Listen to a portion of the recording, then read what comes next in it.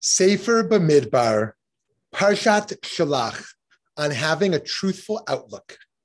In Parshat Shelach, which means send, God has Moshe send agents or spies, one from each of the 12 tribes, to scope out the promised land. See what kind of country it is, Moshe tells them. Are the people who dwell in it strong or weak, few or many? Is the country in which they dwell good or bad? Are the towns they live in open or fortified? Is the soil rich or poor? After 40 days, the spies returned and gave what is often deemed to be a false report, saying that the Jews could not possibly survive in the land of Israel, in what is now known as the Chet HaMaraglim, or the sin of the spies.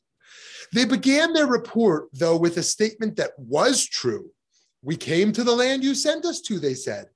It does indeed flow with milk and honey, and this is its fruit. Rashi, referencing the Talmudic tractate Sota, comments, they stated this because no fabricated statement in which one does not say at least some true words at first can in the end be maintained. The report then turned overly negative.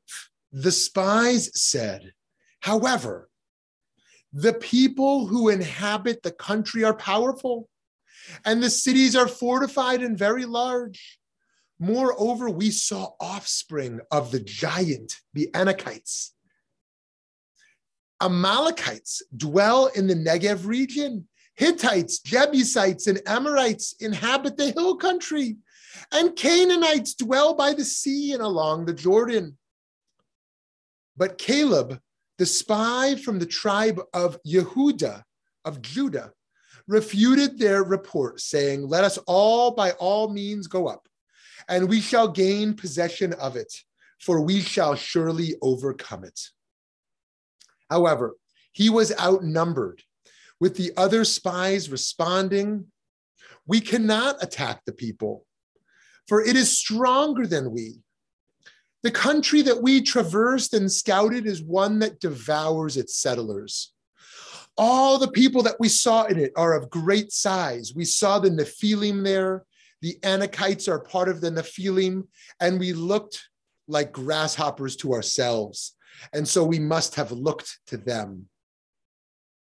Nephilim, as the traditional commentators point out, are giants, the kind that appear in the book of Genesis before the flood. People the Israelites would presumably have no hope of defeating. This sows disarray and despair among the Israelites, who say, if only we had died in the land of Egypt, or if only we might die in this wilderness. Why is God taking us to that land to fall by the sword? Our wives and children will be carried off. It would be better for us to go back to Egypt. Let us go back for Egypt.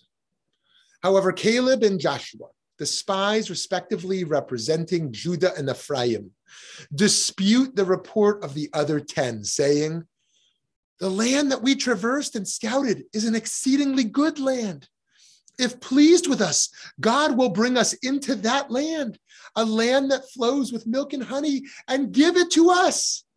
Only you must not rebel against God. Have no fear then of the people of the country, for they are our prey. Their protection has departed from them, but God is with us. Have no fear of them.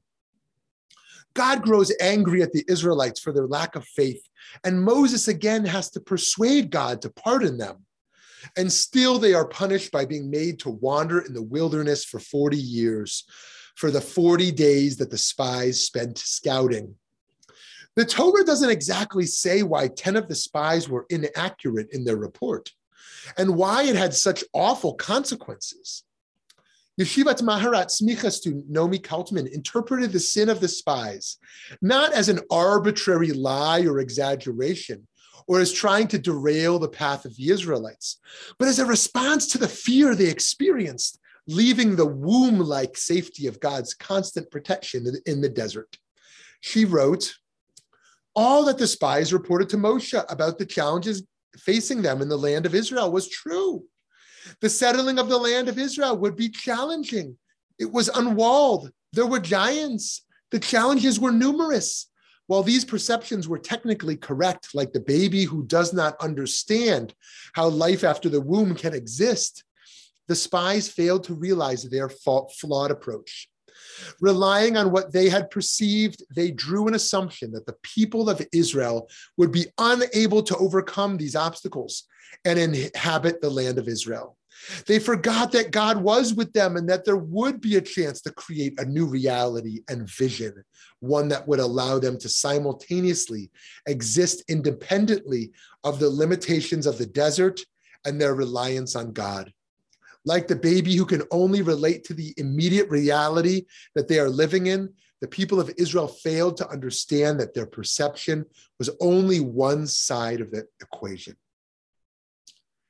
Friends, from this parsha, we learn that we must resist the temptation to grow cynical and discouraged. Yes, we need to be honest and realistic, but we also must be encouraged and empowered by the potential for change. It is easy to look at the obstacles and challenges when creating change, but articulating problems should be balanced with a message of hope and possibility and faith. Sometimes we can tell the truth, but the partial truth is itself false when not balanced. This parsha presents not only a warning for major leaders to be cautious with their voice, but all of us today must be cautious to be realistic, but also be encouraging of productive efforts. In the current age, as we examine the dangers of climate change, pandemics, and the prospect of global warfare, we must be extremely discerning about what information we trust and how we react to information that is alarming or invokes panic or hopelessness. Most importantly, we must remember that a truthful outlook cannot be clouded by fear. Shabbat Shalom.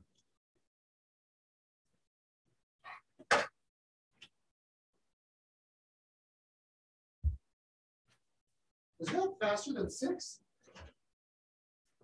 No.